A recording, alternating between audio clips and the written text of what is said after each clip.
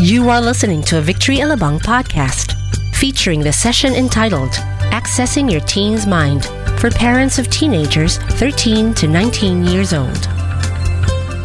So since we'll be talking about teenagers. Now, what age ang teenager? It's starting from 13 to 19. Actually, teenagers is the stage where excitement starts and where our teenagers will start to explore, would start to discover things, and sometimes we would feel like they are being alienated from us. Or sometimes we make our drama na hindi na tayo naintindihan. Just like what Pastor Ariel said a while ago, that he felt like Bea is leaving them.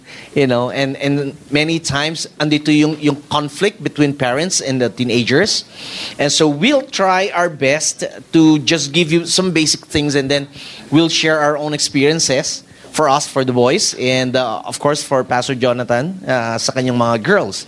Would like to share some, I believe, 3 things that are interrelated with one another. So by the way, would like to introduce to you my wife, okay, Malu, my lovely wife. You seldom see her then sa stage, no? Usually the wives are very quiet. They are just sitting somewhere out there. And of course, Pastor Jonathan and his lovely wife, Eden. Okay. So I'd like to show you a picture of my family. Again, 4 boys, so you could just imagine never a dull moment at home. And I really admire my wife for taking care ng 5 lalaki. Including me. Right now my eldest is 25 years old. That is Danish. Yung second to the left. My second, yung nasa left ninyo, is Danik. And he is going 24 this October. And my third is yung nandoon sa dulong kanan, yung Tisoy, yun lang yung nakakuha ng kulay ko. Please, walang kukontra. Okay. He is 18 years old. And my youngest, si Danry, is 17 years old. 2 are still college students at Benilde, and yung 2 older boys ko are already working. But, during their teenage years, sad to say, I had to do some trial and error on my part because nobody mentored me in my early, married life. Nobody really taught me this is what needs to be done, this is how to do it. And so I experienced the trial and error thing. It was only when I started experiencing different conflicts between me as parent and my boys that we started discovering, I think we have to know what is in the mind of our teenagers. And that is what we'd like to share with you. So your former babies are no longer babies, but baby damulag, as we would say it. They are now entering the teenagehood. Some of them are already there, and some of them are going towards the adulthood. And so we need to understand, for us to relate more and better with our teenagers, we need to understand what goes on in their mind.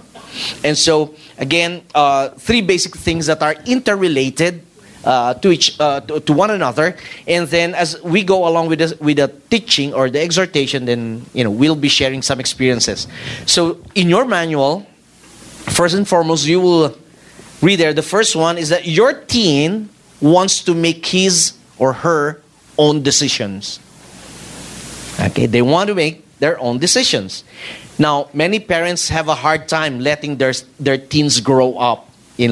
Since especially if they are with us all the way, diba, baby natin, many times they are already, on their teenage stage, and we still baby them. Tama ba? Baka sa ibang church, not here. So they think that they have, when we talk about our teenagers making their own decision, as parents, as much as possible, we want to make decisions for them. Why? Because we don't want them to commit mistakes. Right? Tama ba? And I do believe even our teenagers, they don't want to commit mistakes, but still they wanted to make their own decisions. Now, in the first place, who doesn't make mistakes? Everybody does. Right? And so if we parents do commit mistakes, well, of course, part of life, they will. for sure, make mistakes. But of course, even though they make their own decisions, we are here to guide them. Or as we say, we are here to coach them. Okay? Now, mistakes, we know that mistakes are part of everyone's lives. And we need to understand some things that when our teenagers wanted to make decisions on their own, of course, they are also thinking that they might make a wrong decision. And that's where we come in. So I'd like to call my wife to just share how we have experienced, coaching our children, our teenage, when they make decisions. Okay.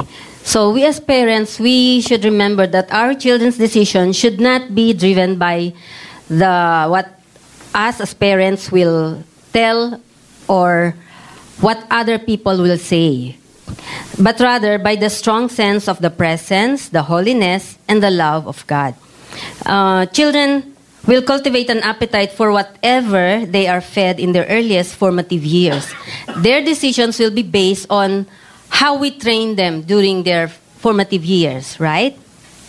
So, what happened to our children was when they were in high school, the guidance counselor and the principal asked us to go to the office, no? Because we have boys. They decided to fight with their with their classmate. And before going to the office, tinanong ko na yung anak namin, ano ba nangyari? What happened? Ba't kami pinapatawag? So, sinabi niya kung ano yung nangyari. And then, nung nakaharap na ako dun sa kasi ako yung humarap noon dahil Pastor Sunny, nagpunta siya sa office. So, nung time na yon,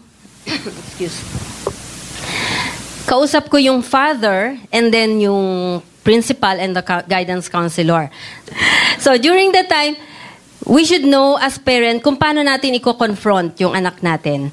And before going to the office pa, sinabihan ko na yung anak namin na hindi ka dapat na gagante, ganon. Pinagsabihan na rin namin siya.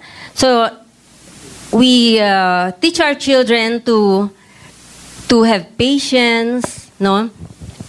And then, ang mga decision nila, minomonitor din namin sila. Example, yung mga music na pinakikinggan nila, and then, the movies na pinapanood nila, the magazines, and how they hang out with their friends. So, ginaguide nila namin sila about the decisions they make regarding those matters. And also, we let them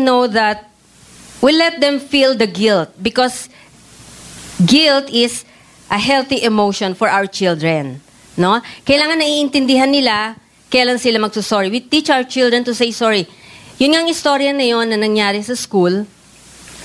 Sinabihan namin yung anak namin na, you say sorry to your classmate. Sinabihan namin siya kahit na may kasalanan. Pinapaintindi namin sa kanila na kahit na kasalanan nila, okay pa rin na mag-sorry. Okay? There are consequences for wrong choices and there is grace when we repent. So, we explain to our children that they need to say sorry and there's always a consequence. That's why we always tell our children, because they are Daniels, God is their judge. The meaning of Dan is God is their judge. We always remind them that you are Dan. God is your judge. And you will always choose not to defile yourselves. We always tell our children. And we include them in the family decision. Dinidiscuss namin whatever major things happen in the family. And we allow them to make decisions for the celebrations, about their birthday, what gifts they want to receive, and also in buying things. And we also help them to handle a potentially unsafe situation. We teach our boys not to be left alone with the opposite sex in a closed room. We remind them always, no? And then we allow them to have group dates. But during the teenage days nila, we don't allow them to date or to have a relationship. Kaya nga, naririnig ko nga yung mga comment sa akin na strict ako sa mga boys ko, na ako daw masungit or ano ba yung sinabi sa akin, basta ganon. But I don't compromise na because sa akin, according to my conviction, no, my own conviction is, nag-disobey na nga halimbawa yung mga anak ko. Ako ba magdi-disobey pa rin kay God? So, I choose not to compromise. I myself, I don't want to defile myself and defile them. I always pray for them to be protected, and I always encourage them to obey God and to put the Word of God to be their standard in their lives. Okay? Now, actually, during their childhood, just like what Pastor Ariel had said, we as parents, we can control our children. During their birthdays, they have no choice. Whatever we set on the table, they would eat. Whatever gift we would give, they would receive. But during their teenage years, of course, we have to ask them, what do you want for your birthday? Simple things, and sometimes we try to treat them the way we treat them when they were still small children. And so, on my part, I had that hard, how would I say it? A hard learning stage on my part because, I remember Dennis during his teenage years, I felt that he was starting to, he started to rebel against me, and I was trying to evaluate, where the mistake started, and it was only when I discovered the way I treated him should be different from the way when he was a teenager, the way I treated him should be different from the way I treated him when he was still a child. In fact, during their years, we made a decision, kami mag-asawa, we made a decision that we are going to use the rod until, during hanggang elementary stage. When they reach the high school stage, rod no longer works. And Danish, since he's my eldest, he became the experiment child. You know what I mean? Because again, nobody really mentored me on parenting or even in the family area. So I have to experiment. And among the four, he was the one who really received a lot of rodding, or should I say punishment, which is dapat hindi, Pero again, that was my mistake. And that's why my second son, si Danik, he's always so afraid every time na nagagalit ako because he knew what would happen next.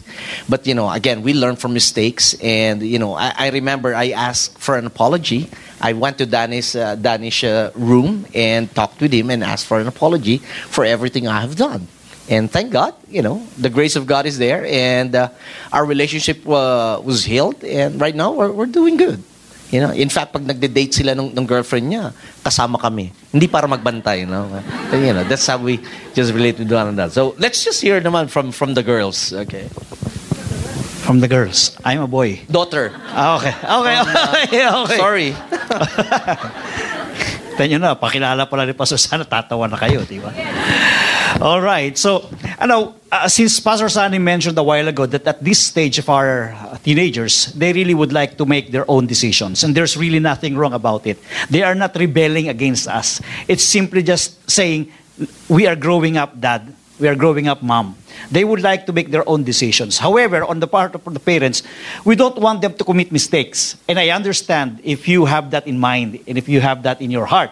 You don't want them to commit mistakes. But our tendency, because we don't want them to commit any mess, we control them again. We revert and go back by dictating. We say, you do this because I said so. That won't work anymore. Okay? Now, what you will do, since you would like them also to be trained how to make right decision, you walk alongside with them. You don't just give them liberty to make decisions. On the other hand, you don't also dictate them what to do. So you guide them. Okay? You teach them how to think. They must be able to think with you. Okay? So, you provide them guidelines. Okay? When you provide guidelines for them, this is my daughter. She graduated last year, October, in St. Benilde as human resource student, okay? Graduate na siya and she is working right now. She is 19 years old and going 20. Oh, she's 20 now, no? She's 20 now. Mas magaling ang memory ng wife ko eh. Okay. But, this is somehow very crucial. If you somehow fail to build a good relationship with her, with your daughters or with your sons, during the earlier days, remember this, you have to continuously build your relationship with them. It doesn't stop, okay? This is very crucial. Kasi they would like to really do and make their own decisions, but at the same time, the question is, do they really know how to make decisions? Now, I'm going to call my wife, and she's going to somehow explain to you how my daughter made the decision concerning her choice of company when she graduated and she was actually choosing between two companies and how we guided her. She owned the decision. We never decided for her, but she made her own decision based on what we did. Sweetheart? Good morning. Yeah, I'm Eden. Yeah, Patricia, that's our eldest daughter. During the time that, before the graduation, she was in one of the top company in the Philippines, a communication company, telecommunication. She was there having her intern. So, choosing some companies na, of course, she's going to graduate on October last year. So, somehow, she has a lot of companies listed because syempre, graduate na, going to work na. So somehow, may mga decisions siya na she told us na, Mommy, I'm gonna go in this company. Of course, we want her to stay in this telecommunication because this is the number one company in the Philippines. But as parents, we give her guidelines. We lay down everything, the advantage and disadvantage of this company. And she also suggested the benefits of the other company that she wanted to go through. Okay, so after that, we gave her some, anak, you should pray for this. You should, talagang you have to hear the voice of God. Kasi choosing company, of course, that's the kumaga stepping stone niya for her career. So, we prayed for her, we supported her, ano ba yung company kanyang pupuntahan talaga. It's a big decision for her life kasi this is the decision na gagawin niya talaga, kumbaga a major decision na gagawin niya. Of course, kami as a parents, parang ate, kasi we call her ate. Ate, this is the thing that you should do. In applying in a company, this is the things that you should do. So sabi niya, Mommy, this is my heart. Actually, she told her to her sister na, Mommy and Daddy wants me to go to this company, but I like to go in this company, on the other company. So parang nag-uwi siya, ano ba talaga ang gusto ni Mommy o gusto ni Daddy? Pero I like to work in this company. Of course, we give her the final decision. We prayed for it. We prayed for it na God will guide her and God will bring her to the best company that God wants her to be. So right now, she preferred to go in the other company, not the telecommunication company. And you know what? The benefits of choosing that company, she found out that her boss is a Victory worship leader, somebody who's mentoring her right now, and at the same time having a salary, a compensation package na better than the offer of this telecommunication company, and working in a five times a week only. The other company kasi it's almost you have to work even if there's a holiday. They required you to comply kapag may mga holidays, or if the company wants you to go to the office. So she's now enjoying her work as a human recruitment specialist. Hindi siya nag-start in the lower position, but God promoted her when she entered in that company that she wanted. So hindi kami nag-decision for her. She prayed for it, we prayed for her, and God allowed her to see that her decision is right, not mommy and daddy's decision. Okay. Let me just add, no? Yung principle na think with me, okay? Because I would like to guide her how to really make good decisions. I lay down all of the advantages and disadvantages of going to a separate company, okay? If you are here, sabi ko, this is what you are about to expect. If you are here, this has greater benefits. But you see, this is more reputable than this one. Okay? And that is something that you have to consider. But you know what? When she said to me, Dad, my heart is in this company. I really have to admit to you, bias ako dun sa isa sa telecommunication. Kasi may reputation, malaking company. So bias talaga ako dun. But when she said, Dad, my heart is towards this company, I respected that.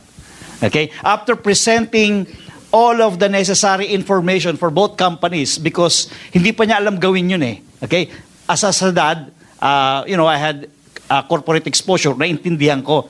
So when I presented to her all of the information, but when she said finally, Dad, my heart is in this company, I respected that. Okay, Kako, although I am somehow biased, but you will be the one to make the right decision. You will still be the one to make the decision. You see, whether our children would somehow commit a mistake in their decision making, let them. Because they will learn from that mistake. But at the same time, you are there, whether they commit wrong or right decision, you should still be there and still guide them and even comfort them when they fail. The most important thing is you get the principle that you teach them how to make right decision. Don't dictate the decision, teach them how to make the right decision. Because they would like to have ownership of that decision because they would feel empowered. And as they go along, this is the moment wherein you can really guide them, where you can really walk alongside with them.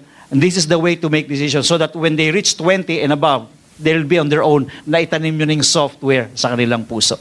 Okay, Pastor Zani? All right, so we play some suggestions on how we can coach our teenage. So number one, again, is that we need to let them know what we think. We don't insist on what we know is better, but we just let them know what we think. Okay? Now, next is that we suggest, not dictate. I remember when my son Danish entered college, he wanted to take conservatory in music. And, something flashed back in my mind because when I was entering college, it's the same thing. I wanted to take conservatory in music. And sabi ng nanay ko, conservatory? Combo lang ang labas mo dyan. Combo pa tawag nun. Okay? And so, I shifted from another course. And when Danish told me that he wanted to take conservatory in music, this is how I reacted. Conservatory in music? Banda lang banda kasi ngayon ang tawag naman. So, now, after saying that, parang, sabi ko lang, parang narinig ko na yun, And so, during the first time of his first year, he studied in one of the universities taking up another course, my former course. Kasi sabi ko, noong time na yun, we were a bit struggling financially and it was my older sister who answered for his tuition fee. But when we transferred here in Alabang, and then he still insisted that he wanted to take something, a course in music, then we looked for another school. And he found yung music production sa St. Benilde. And alam niyo naman na challenging. Kaya kami naging close ni Lord every tuition fee. But, we made a decision since that is what he wanted. And we don't want to force him to take something he doesn't want. And so when he shifted to music production, he enjoyed what he'd been doing compared to what he took before. Okay? So again, we suggest we don't dictate unless it's a life-altering situation, then we need to take the wheel. Another suggestion is that we help them see the pros and cons, the advantages and disadvantages of the decisions that they'll be making, or the whys of it. Why do you have to decide on that? Why would you choose on that? Just like what Pastor Jonathan was sharing. Another thing is that we make sure they understand the reasoning behind our decisions. Again, we let them know what we think. We also explain to them why we thought that this is better than this one. So, and then lastly, just like also what Pastor Jonathan said a while ago, the because I said so mentality no longer works with teenagers. Okay? Hindi yung, etong kunin mo kasi itong gusto ko. Okay? Okay, you take this course dahil meron akong mga gamit dito para makatipid ka. Anyway, so that doesn't work anymore. Okay? So now let's go to the next one, which is that your teen wants privacy. So not just they wanted to make their own decision, but they also wanted privacy. Now, as far as our children or our teenage are concerned, privacy is a huge, deal to teenagers. Not just big deal, but a huge deal. Haven't you noticed during this stage, in privacy, what do you normally see them do? Nagkukulong sa kwarto. Di ba? I remember when our children, when our boys were still young, sama-sama sila sa kwarto. Okay, sama-sama sila sa kwarto. Pero nung lumalaki niya si Danish, he started suggesting, Pa, I think I need my own room, So tapos si Danik nakigaya na rin. Pa, 1 taon lang ang tanda ni Kuya sa akin. I also need my own room. And so, they started to have their own rooms. Kahit na kami walang room. Sila na lang. So, one of the things that really annoy our teenagers is the invasion of their privacy. Parang tayo, di ba? If our privacy is being invaded, di ba, it annoys us. Also with our teenagers. They want to stay in their room and they close the door, or sometimes sa phones nila, they put passwords, right? Di ba? O sa mga social networking, they put passwords, sa akin naman, okay lang yon. Pero I make sure that I follow them. So whatever they write there, alam ko kung ano yung sinusulat nila. There was a time na my third son, si Danaya, yung si Tisoy, out of his kulit, he put something in his, I think, Twitter account na I don't feel like, I'm not comfortable with it. So what I did, I called him. Sabi ko, son, nabasa ko yung Twitter mo, medyo alanganin ata ako. Ano bang ano? And he started explaining why he posted that. Pero after hearing my side, what he did is that immediately, tinanggal niya. Now, I didn't dictate na you have to put it down. No. After explaining it, then, he pulled it down. So, also, our teenage, during this stage, they have their own lifestyle, their own thoughts, relationships, and sometimes they prefer to be alone with those thoughts, to be alone with their friends, even to be on their own when they attend church. When I tell them, okay, lahat tayo, sabay-sabay, we'll go to church. Oh, well, they have no choice but go to church. But, in their teenage years, they would choose what service they wanted to attend. And we cannot force. Sometimes I feel hurt. They don't want to attend my service. And I'm asking them, why do you prefer other services? Why do you attend Pastor Jonathan's service? We're both preaching in Tagalog. What's wrong with my service? But since that's their preference, and and they just wanted to sit alone. Sometimes they were, we would tell them, halika dito kayo, tabi-tabi tayo. Dito lang kami sa likod. Have you ever experienced that? And normally when we experience that, we feel like, hindi na ako mahal ng anak ko. Yeah, that's the drama of the mothers. Hindi ba? Hindi na ako mahal ng anak ko. And so, in terms of privacy, okay, Malu? So we as parents, we understand that our children, they are experiencing physiological and hormonal changes in their lives that may produce emotional ups and downs, right? So we give them private moments on their own, right? But we teach our children how to deal with runaway emotions and how to keep them from ruining their lives.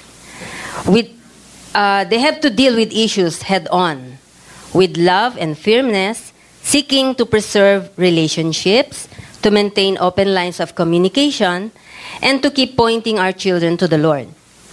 You know, as mother, no? Usually sa mother to eh. We have 4 boys, no? And actually, it's only by the grace of God that I can teach my boys. Right, mothers? No? There were times na pagka nag-clean ako ng room nila, alam nyo na, di ba? Makaka-discover tayo ng mga secrets nila. Di ba? Ang lakas ng yes ng mga mother, di ba? Dahil out of wala lang, di ba? God gives us the grace. And hindi natin ginagawa ang, kumbaga, mag-invade ng privacy nila just because na pinagdududahan natin sila or nag-iisip tayo ng something sa kanila. But that is the time for us to teach them.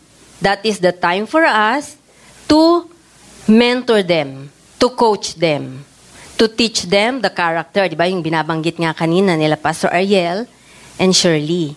That is the time for us. And also, we as parents, we grow in confronting our children. Di ba? When they were small, sigaw or kailan lang nga kami natuto magparenting ni Sunny eh. Yesterday lang. Joke lang. Diba? So, late din kami na, diba, sabi nga ni Sunny na experimental yung mga anak namin because we don't know how to parent our children during the early years ng life namin. So, yun nga, nakakakita ako ng mga something na mga na o-offend ako as a mother. Diba? Nakakakita ako ng mga letter, ng mga kung ano-ano kinikip nila for so long, ng mga gifts na nandun. Di nila pinapakita kasi somebody na nagbigay sa kanila na they treat special. No? So, pag nakaka-discover ako ng ganon, anong ginagawa ko? Hindi ko sila inaaway. I don't fight with my children.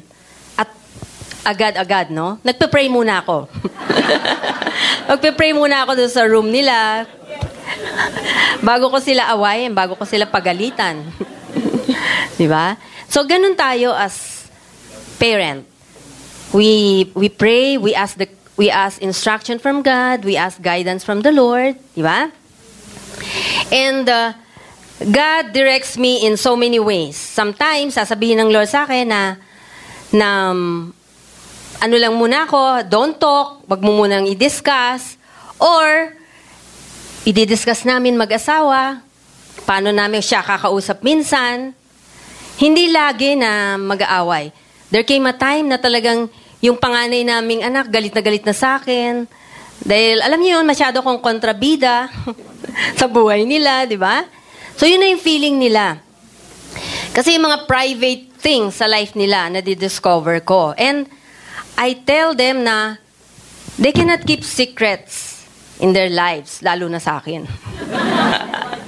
Even si Sunny, my 5 boys cannot keep secret.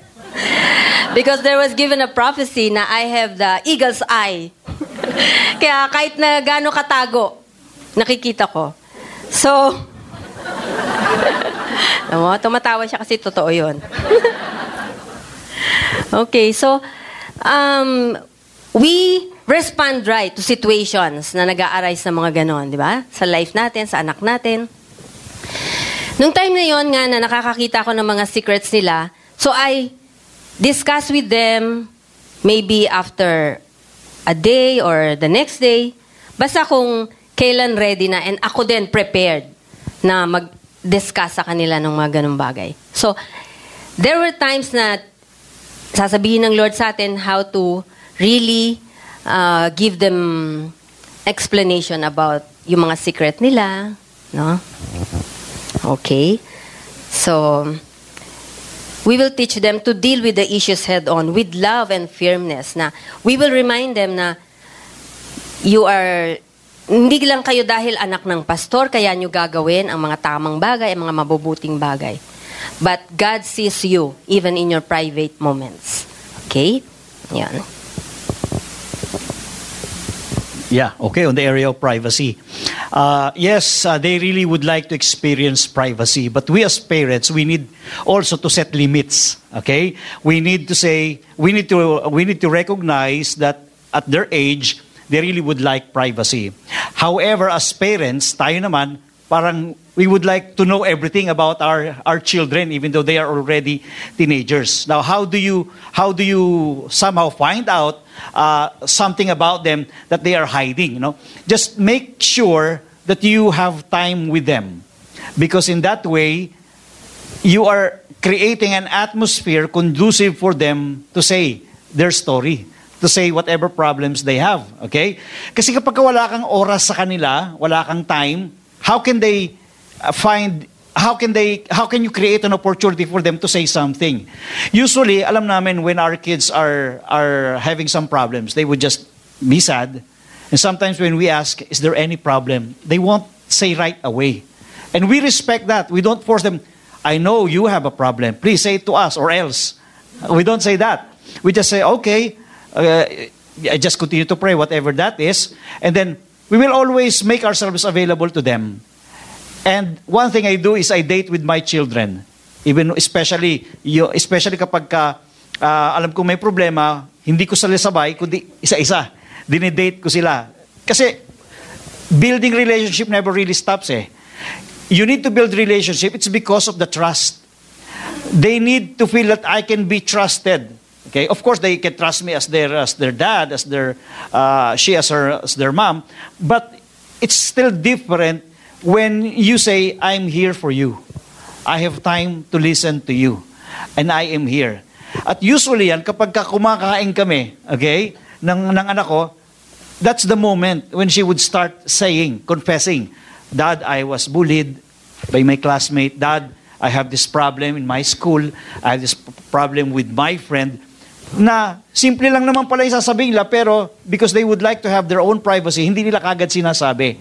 So it is our responsibility as parents to create an atmosphere for us to listen to our children. Kasi pagka nakita na lang you are in the mode of willing and ready to listen, then they would start opening up. But if they don't, you have somehow to respect that. Now, my wife would like to share something about technology. Okay, kasi yung mga anak, they are putting passwords, etc., etc. Okay, our girls, they have their own phone when they started having that first year, second year high school. So of course, the technology is, kumbaga, nag-upgrade sila. So from time to time, nung mga first year or second year pa yung eldest namin, parang she has no password on her phone. But getting third year, fourth year, yan, may password na siya. And the little girl naman namin, parang it's just like a normal thing for her having a phone. Of course, syempre, teenager na si ate, we want her to protect her. Especially, di ba, pag may mga you hear some news na rape yung girl because of nakipag-eyeball for the friend. So, we always tell her na, ate, there's an incident na ganito. So, we update her kung ano yung mga nangyayari in the surroundings. One time kasi, may nakita si Jonathan sa FB niya. Parang it's like a conversation with a friend. And he told me na, you have to talk to ate. Kasi I saw the conversation. It's like parang something. Pero, something, syempre, teenager eh. So we prayed muna. Ang hirap kasi i-approach eh. Baka mag-withdraw or i-deny. Okay? So, after that, siguro after few days, I talked to her. So, I went to her room and you know what? I told her na, ate, are you having a crush on sa school nyo? Tapos sabi niya, syempre naman, mami. Pero, kasi your dad, parang naiwan niya ata yung FB niya na bukas. So, ang daddy, pinrint ang conversation. Para may ebidensya. Kasi di ba, sometimes we cannot find yung mga secrets ng mga anak natin eh. Of course, if Malu and Pastor Sunny, kung baga meron din mga secrets yung mga anak, may mga secrets din yung mga anak namin. Pero God allowed us to see it o to find it na meron palang tinatago rin pala yung mga daughters namin. Of course, having as a mom, parang ate, you should parang medyo may restriction dyan. So, is it are you having this parang MU with the boy, with the other boy? Parang, Mommy, it's just a friendly conversation. It's just normal for us to say, ingat, take care, love you. It's a friendly, lang daw. Okay, fine. Just tell it to Dad after our,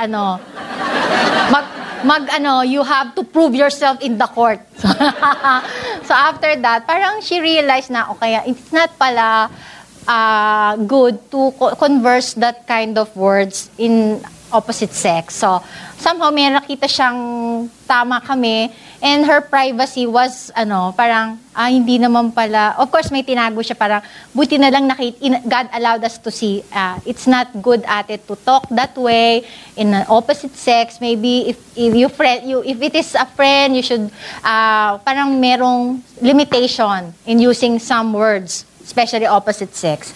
And one time then, syempre pag nakakakita ka ng mga ticket sa time zone, diba? So, parang, saan siya kaya galing nung last week? Pero hindi siya nagpaalam sa amin. So, God allowed me to see the ticket na naman sa packet niya. I saw the date. So, parang, that time pala, kaya hindi siya umuwi ng maaga. She was with her friend. So, ako naman approached with the wisdom ni Lord. Ay, ate, you know what? Somebody saw you in Fort. Can you tell us who's with you? Okay. So parang, how did you know, Mom? God told me lang. So she started saying na, Mom, I went with my friend, with her mom. Parang ganun lang. So, okay. At least nakita ko na she's not lying. Pero at least parang, next time, ate, you should inform us your whereabouts kasi we don't know. Whatever may happen sa'yo, at least alam namin kung saan ka pupuntahan. So it's learning again for her na kailangan magpaalam pala kay Mommy. Okay? So yung mga gano'n, yung mga privacy nila na pinipilit maging private, but God is allowing us to find out, to see it, to make, kasi iba yung pinagpipray mo yung mga anak mo, especially our daughters. Talagang every time na they leave the house, I pray for them. Talagang I seek na talagang they will choose the right over the wrong things, di ba? Talagang kailangan ng wisdom ni God. And God is allowing me to see kung ano yung mga ginagawa rin nila. So, invading their privacy is invading through the wisdom from the Lord. By the way, lastly, when you have discovered something about your teenagers that they were really trying to hide, be in the mode of being concerned. Hindi yung, why did you hide these things to me? You don't scold right away, but my point is, we care for you. We would like you to be in the right place at the right time, because we don't want you to be in that place, especially during that time. Medyo gabi na. No, yung mode of concern, hindi yung dahil sa do's and don'ts. Remember this, we are building relationship. Okay? Although there are rules, but relationship still should be there. And once there is a relationship, you express concern and love. And the reason why you are going to open what you have discovered upon their lives is because you are concerned with them. And that's all. And make sure that when you communicate, you express that. That's all. Pastor San? All right. So some coaching suggestions.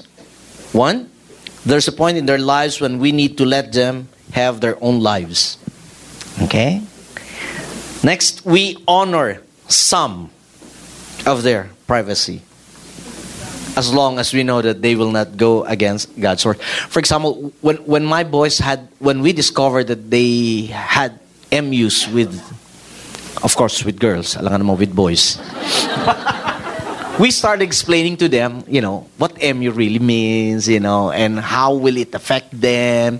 In fact, I challenged them, if you discover in the Bible that Joseph and Mary went MU, then we will allow you to do.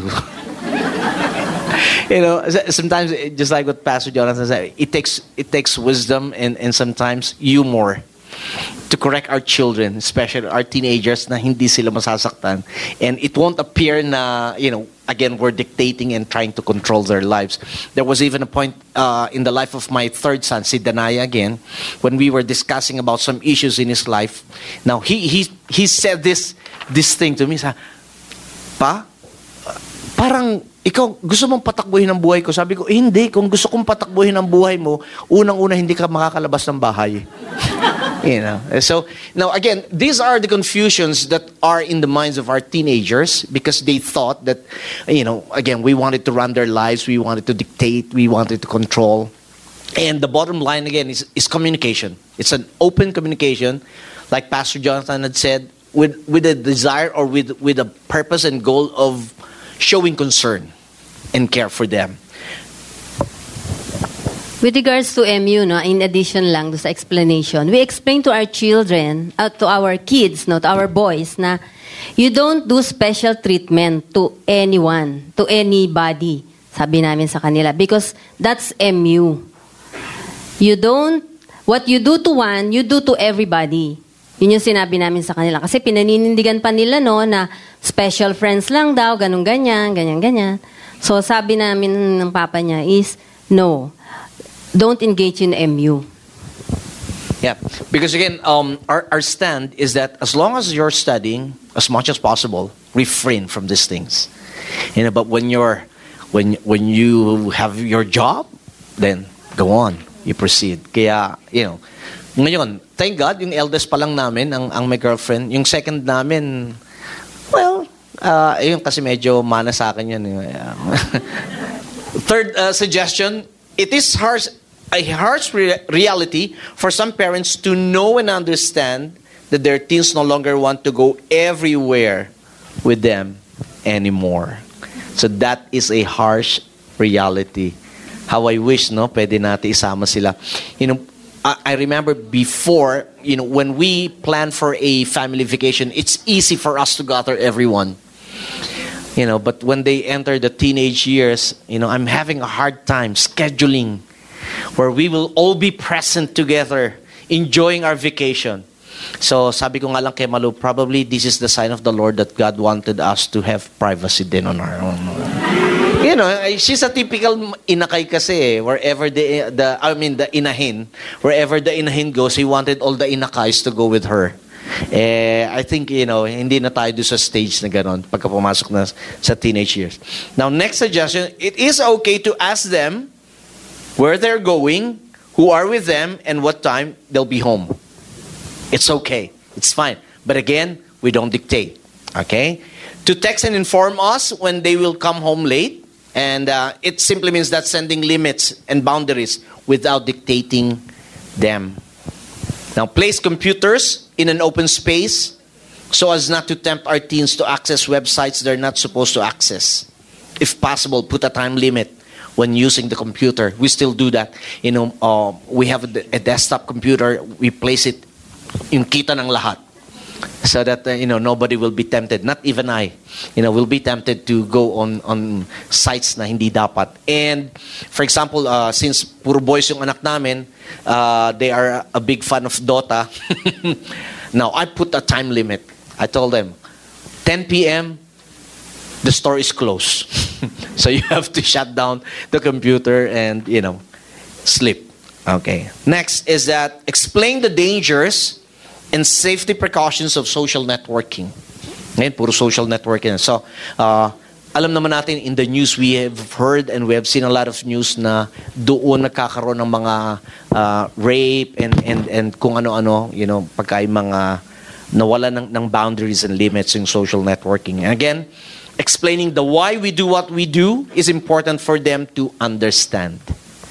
So we don't just tell them what to do and what not to do, but we also explain it to them. Okay, now, on the last area naman is that your teen wants to express independence. So first we said your teens wants to make his or her own decisions. Your teen wants, their own privacy. Now this time they want to express independence. Siguro, because for how many years they've been always with us, wherever we go, we bring them with us. Now this time they wanted to express that I can live independently. Okay? Now, with this, on this stage, your teen doesn't hate you. Which is sometimes especially the moms would feel because of the moms feel that they are being rejected, lalo na pag ayaw na sumama ng mga anak sa kanila. Our teens they don't hate us. They sometimes sulk and act like they don't care about our feelings. Tama po ba? Unfortunately, that's their way of exerting independence. But does it mean na galit sila sa atin or ayaw na nila? Hindi po. They were just in a dilemma.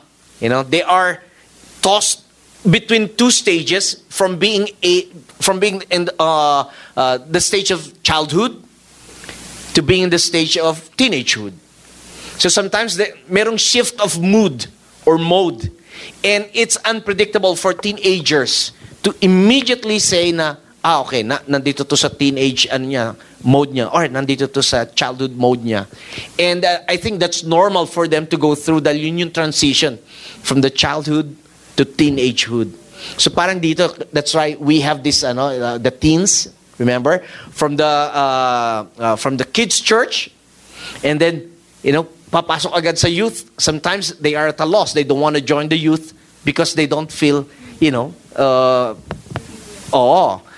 parang out of place. They feel out of place when they immediately. So there is a transition from the children's church to the youth group. Same thing with our teenagers. There is a transition between the childhood to the teenagehood.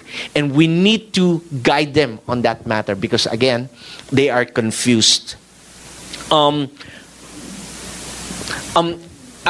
remember talking about independence.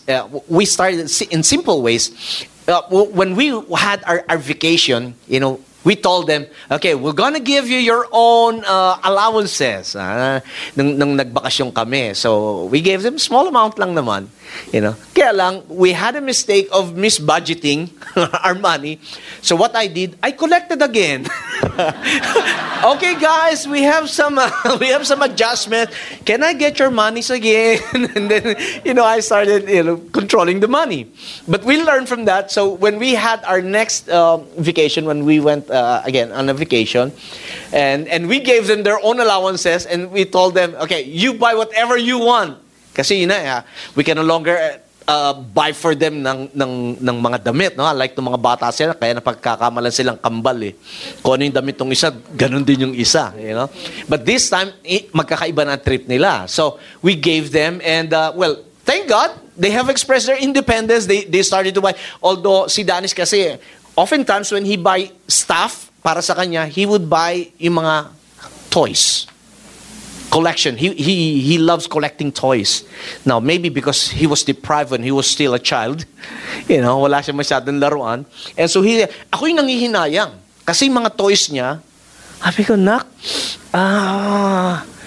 pwede ka na makabiling isang pantalon, tsaka isang polo, dyan sa toys mo.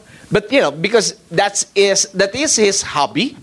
And again, that is his way of expressing his independence. Kaya ngayon, pagka may pera siya, he'd buy his toys. Now, si Danik naman, iba naman ang trip niya. Pag may pera naman siya, he'd buy, pareho kami. Either he'd buy clothes or shoes, yun lang naman ang trip niya. Yung dalawa naman, pagka may pera, simple lang sila. He'd buy food. So, that's how we do it. So, again, in the area of independence, we also have to be careful. Because if we will not, in a way, how should I say, monitor it, it might result to, how should I say it, really living on their own without asking our guidance. Okay? So dun lang tayo medyo ingat ng konti. And again, all these three are related with one another. Okay, independence. What parents tolerate in moderation, their children will do in excess.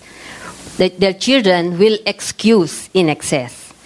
So, yung independence is not about we as parents tolerating them or not caring for them. Hindi yun yung independence nila.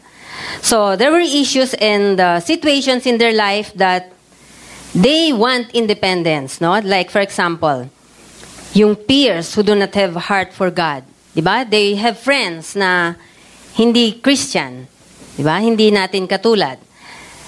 So, they want independence na yung freedom nila to choose their friends. Okay? And the independence of dating, 'di ba? The independence of dressing inappropriately. With our boys, of course, hindi naman yung magmi-mini skirt, di ba? But we teach them na not to wear sando in gatherings like this, or sometimes we go to weddings. They ask us na kung ano yung dapat nilang isuot. Or sometimes we go to birthdays. May mga formal birthdays, di ba, na naka-dress to, di ba? Appropriate. So, we teach them how to dress appropriately. And, hindi yung independence na kung ano lang yung gusto nilang isuot. Sometimes, when we go to church, nakikita namin na naka-short or t-shirt na masyadong, alam niyo yon, yung paborito nilang mga damit na nangingitim na, and then talagang pag nilaban mo, mukhang gusto nang mapunit, di ba? Mga anak nyo ba, ganun din? May mga favorite na damit? Di ba? Yung mga parang basahan na yung pants, di ba? Na paborito nila. So, chine-check namin sila. Hindi yun yung independence na kung ano na lang maging itsura nila. Di ba? And then, independence about the entertainment, yung worldly music, the movies they watch, di ba? Every time na they will watch movies, they will ask us. They will ask permission. And then we will ask them na sino yung mga kasama nila. Okay? Okay lang yon. Independence pa rin yon on their part. Okay? And then we assign them chores. We give them allowance. Yung, like nga yung kinukwento ni Pastor Sunny, na yung first namin na trip na Hong Kong, yun, yung kaninang nasa picture, maliliit pa yung younger boys namin. Binigyan namin sila ng pang-shopping nila, pero kulang pala. Hindi namin na-budget yung pag-transportation. Kala lang namin, ganun, ang mahal pala sa Hong Kong. Kaya hindi namin na-budget yon. So, we teach our children also na there will come a time na mag-a-adjust. Hindi sila, yun nga sabi ni Pastor Ariel kanina, na nagmaktol. Hindi sila ganon, hindi nangyari yon.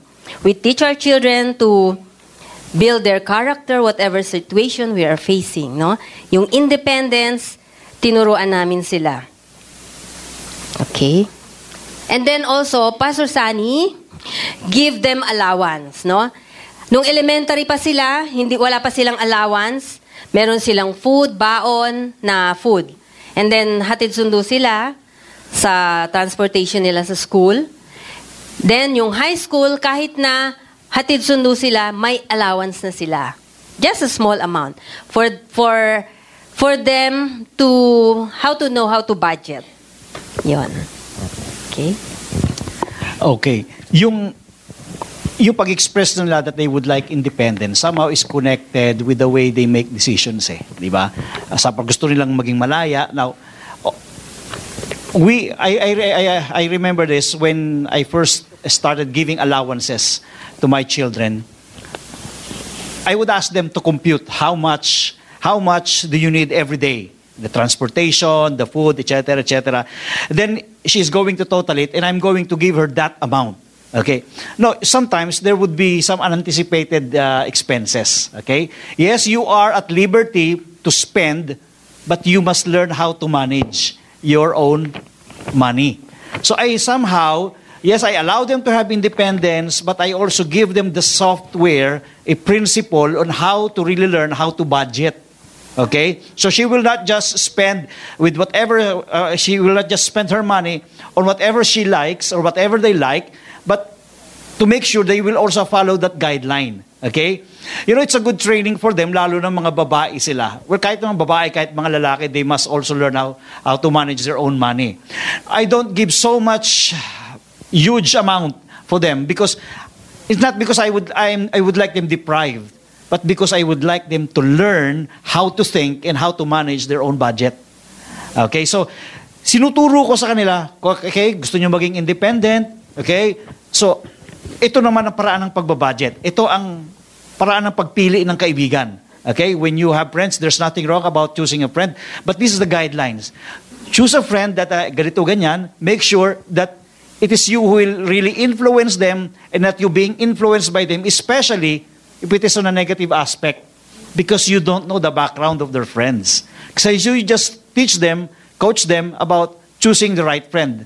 So in so many areas of their lives, we need to put some software in them so that they are independent in making their decisions, but it is a wise decision that they are going to make because they know how to identify what is right and wrong based on the coaching that we gave them.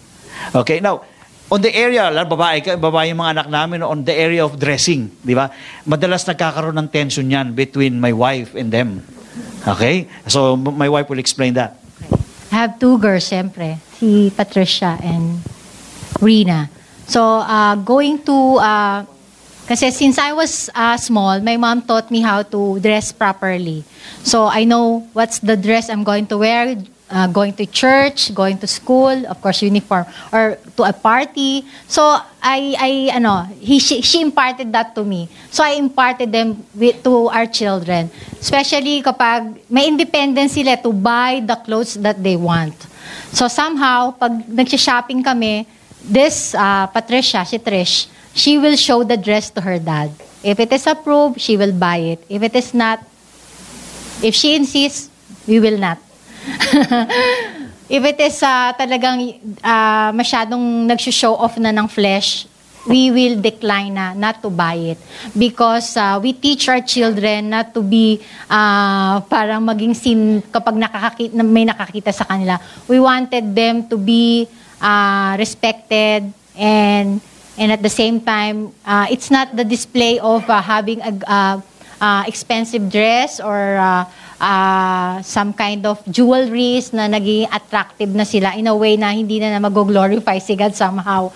But of course, having a simple dress is enough for them to kumbaga mag-reflect si God sa buhay nila. And independence, kasi hindi naman natin sila dinidiktahan na this is not the way you should dress or you should not buy this because of hindi bagay sa yan, but because of the principle on the Word of God that we should be modest in every way. So, yung mga anak namin, syempre, babae sila, they wanted talaga na, lagi ako minsan nakikita nyo mahaba ang damit, below the knee or above the knee, yung konti lang, laging medyo mahaba. Kasi pag medyo maiksi na, pag nakita nyo ako naka-wear ng maiksi, nabili ko sa mall yon. Kasi hindi customized, mahaba lagi. So, I always encourage them to customize their dresses. Medyo mahal nga lang, but find the good one, makakakita kayo. Teach your children to be not hindi lang yung pagiging lady kundi yung pagiging anak ng Diyos in front of many people. Lastly, I tell them, people will respect you in the way you respect yourself. You will be looked according to how you show yourself to people. It is citing those principles that are really important. It's not just saying, oh, don't do this, don't do that. But I cite principles. I love really to do that. No? That's part of my leadership inside the house. So it's not really more of saying what's the do's and don'ts. Kundi nagsasite ako ng principle. Okay? Pag sinite ko yung principle na maintindihan, then tatanungin ko siya, do you think this is honoring God? Do you think this will respect you? If you wear this, do you think people will respect you?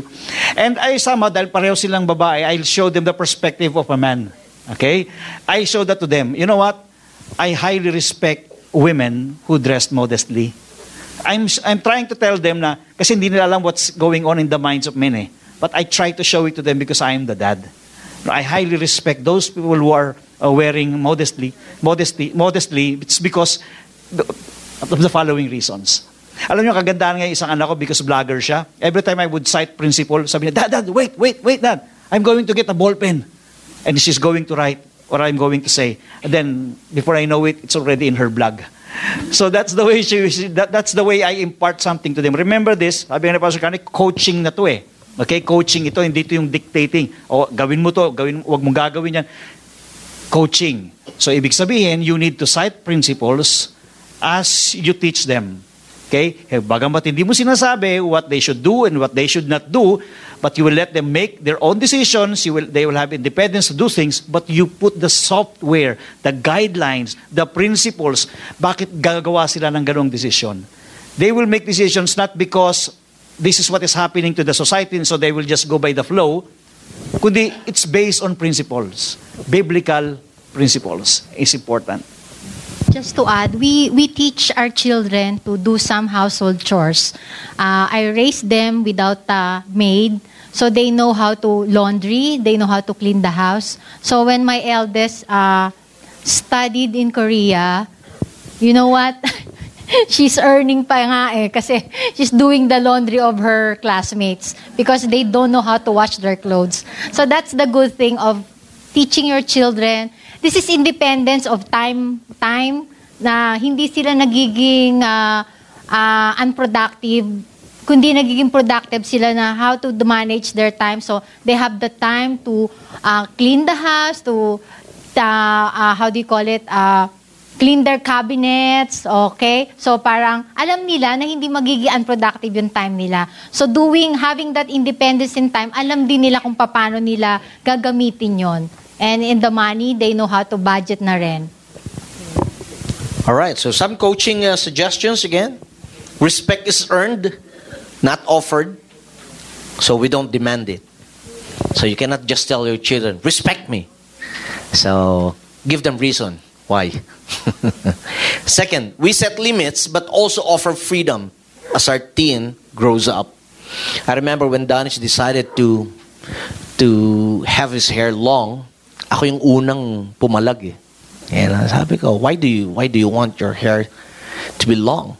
Sabi ko, may picture siya, mahabang buhok niya eh. And this is how he answered me.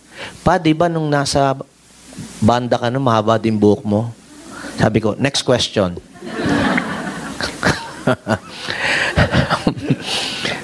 Some teens struggles with their identity. Now, this is important because teenagers usually andyan yung struggle. They struggle with their identity. So, as a coach, as a parent coach, we help them establish their true identity in God, the way He intended them to be. Meaning, because right now, there are so many lies that the world is trying to impart sa mga anak natin. Sabihin nilang sila'y babae na nakatago sa katawan lalaki. So, isa lang ibig sabihin may sapi. So we teach them, palayasin natin yung demonyo, yung nakasapi. But kidding aside, the bottom line of all these three things that we have discussed is simply communication and relationship. It's really hard to coach if communication would back down. It's hard to coach if you don't have the right relationship with them. Now, the dilemma with some parents is that they may not have placed the right foundation before, so they're having some hard time nung lumaki na. But the good thing is this: the grace of God is always there. Kahit ako, kaya nga inamin ko from the start, and nobody mentored me, nobody really coached me on this, how to do parenting and how to raise up kids, how to be a good husband, and so on and so forth. It's all by God's grace. Of course, yung nga lang, maraming, in the trial, in the, what do you call that? In testings and trials, subok muna. Siyempre, mas maraming error dun eh. And how I wish somebody could have, mentored me on this matter. So sana nabawasan yung sakit ng ulo ni Malu. With me and even my children, nabawasan din sana yung mga mistakes na nagawa namin as parents. Okay? So again, this is not exhaustive, and we're not saying that we should be perfect parents, because we will never be perfect. Pero as we grow along and as we go along with God and His Word, alam natin that the Holy Spirit will always be there to guide us. And it's also good na at least, dito, kita yung pare-pareho tayo mga teenagers, so we can just ask one another, ano ba yung ginawa mo nung ganito na nangyari sa anak mo? Then we can just help each other. Tama po ba? Okay, so did you get something? Okay. Close us in prayer, Pastor John. Okay. Sige, tumayo tayong lahat. Always be reminded that it's not by our own strength. It's by the strength of the living God in us. And let the grace of the Lord be upon us all. We may not be perfect parents, but we have a perfect God whose grace is more than sufficient, even from all of our weaknesses. Let's bow our head. Heavenly Father, in Jesus' name, we thank you, God, because we know that you have called these people to be parents. And we just ask you, Father, God, regardless of whether solo parents or complete parenting that they are providing, Lord, thank you, because we know that your grace is sufficient for us. Bless your people, Lord God. Bless their parenting. And I pray, Lord God, that you give them the wisdom. Every time they would experience some conflict, some confusion, some challenging moments with their children, I just ask you, Father, to let the spirit of wisdom come upon them, Lord God, and empower them by your Holy Spirit, and let them be attuned to your word, Lord God, the principles of the Scripture on parenting. Heavenly Father, we just want to thank you today. Let your name be honored upon the lives of these parents, Lord God. Bless their children. I declare, Lord God, and we declare all together right now that our children are blessed. Our children have destiny, Lord God, that they are going to experience goodness as long as they live. In the mighty name of Jesus, we just give you praise, honor, and glory in Jesus' name. Amen. Amen. God bless you, everyone. Thank you for listening. Let us know your views and feedback on this podcast through our website at www.victoryalabang.org. For more events and updates, follow us on Facebook, Twitter, and Instagram. You can also download the Victory Alabang mobile app for Apple or Android devices. Stay connected.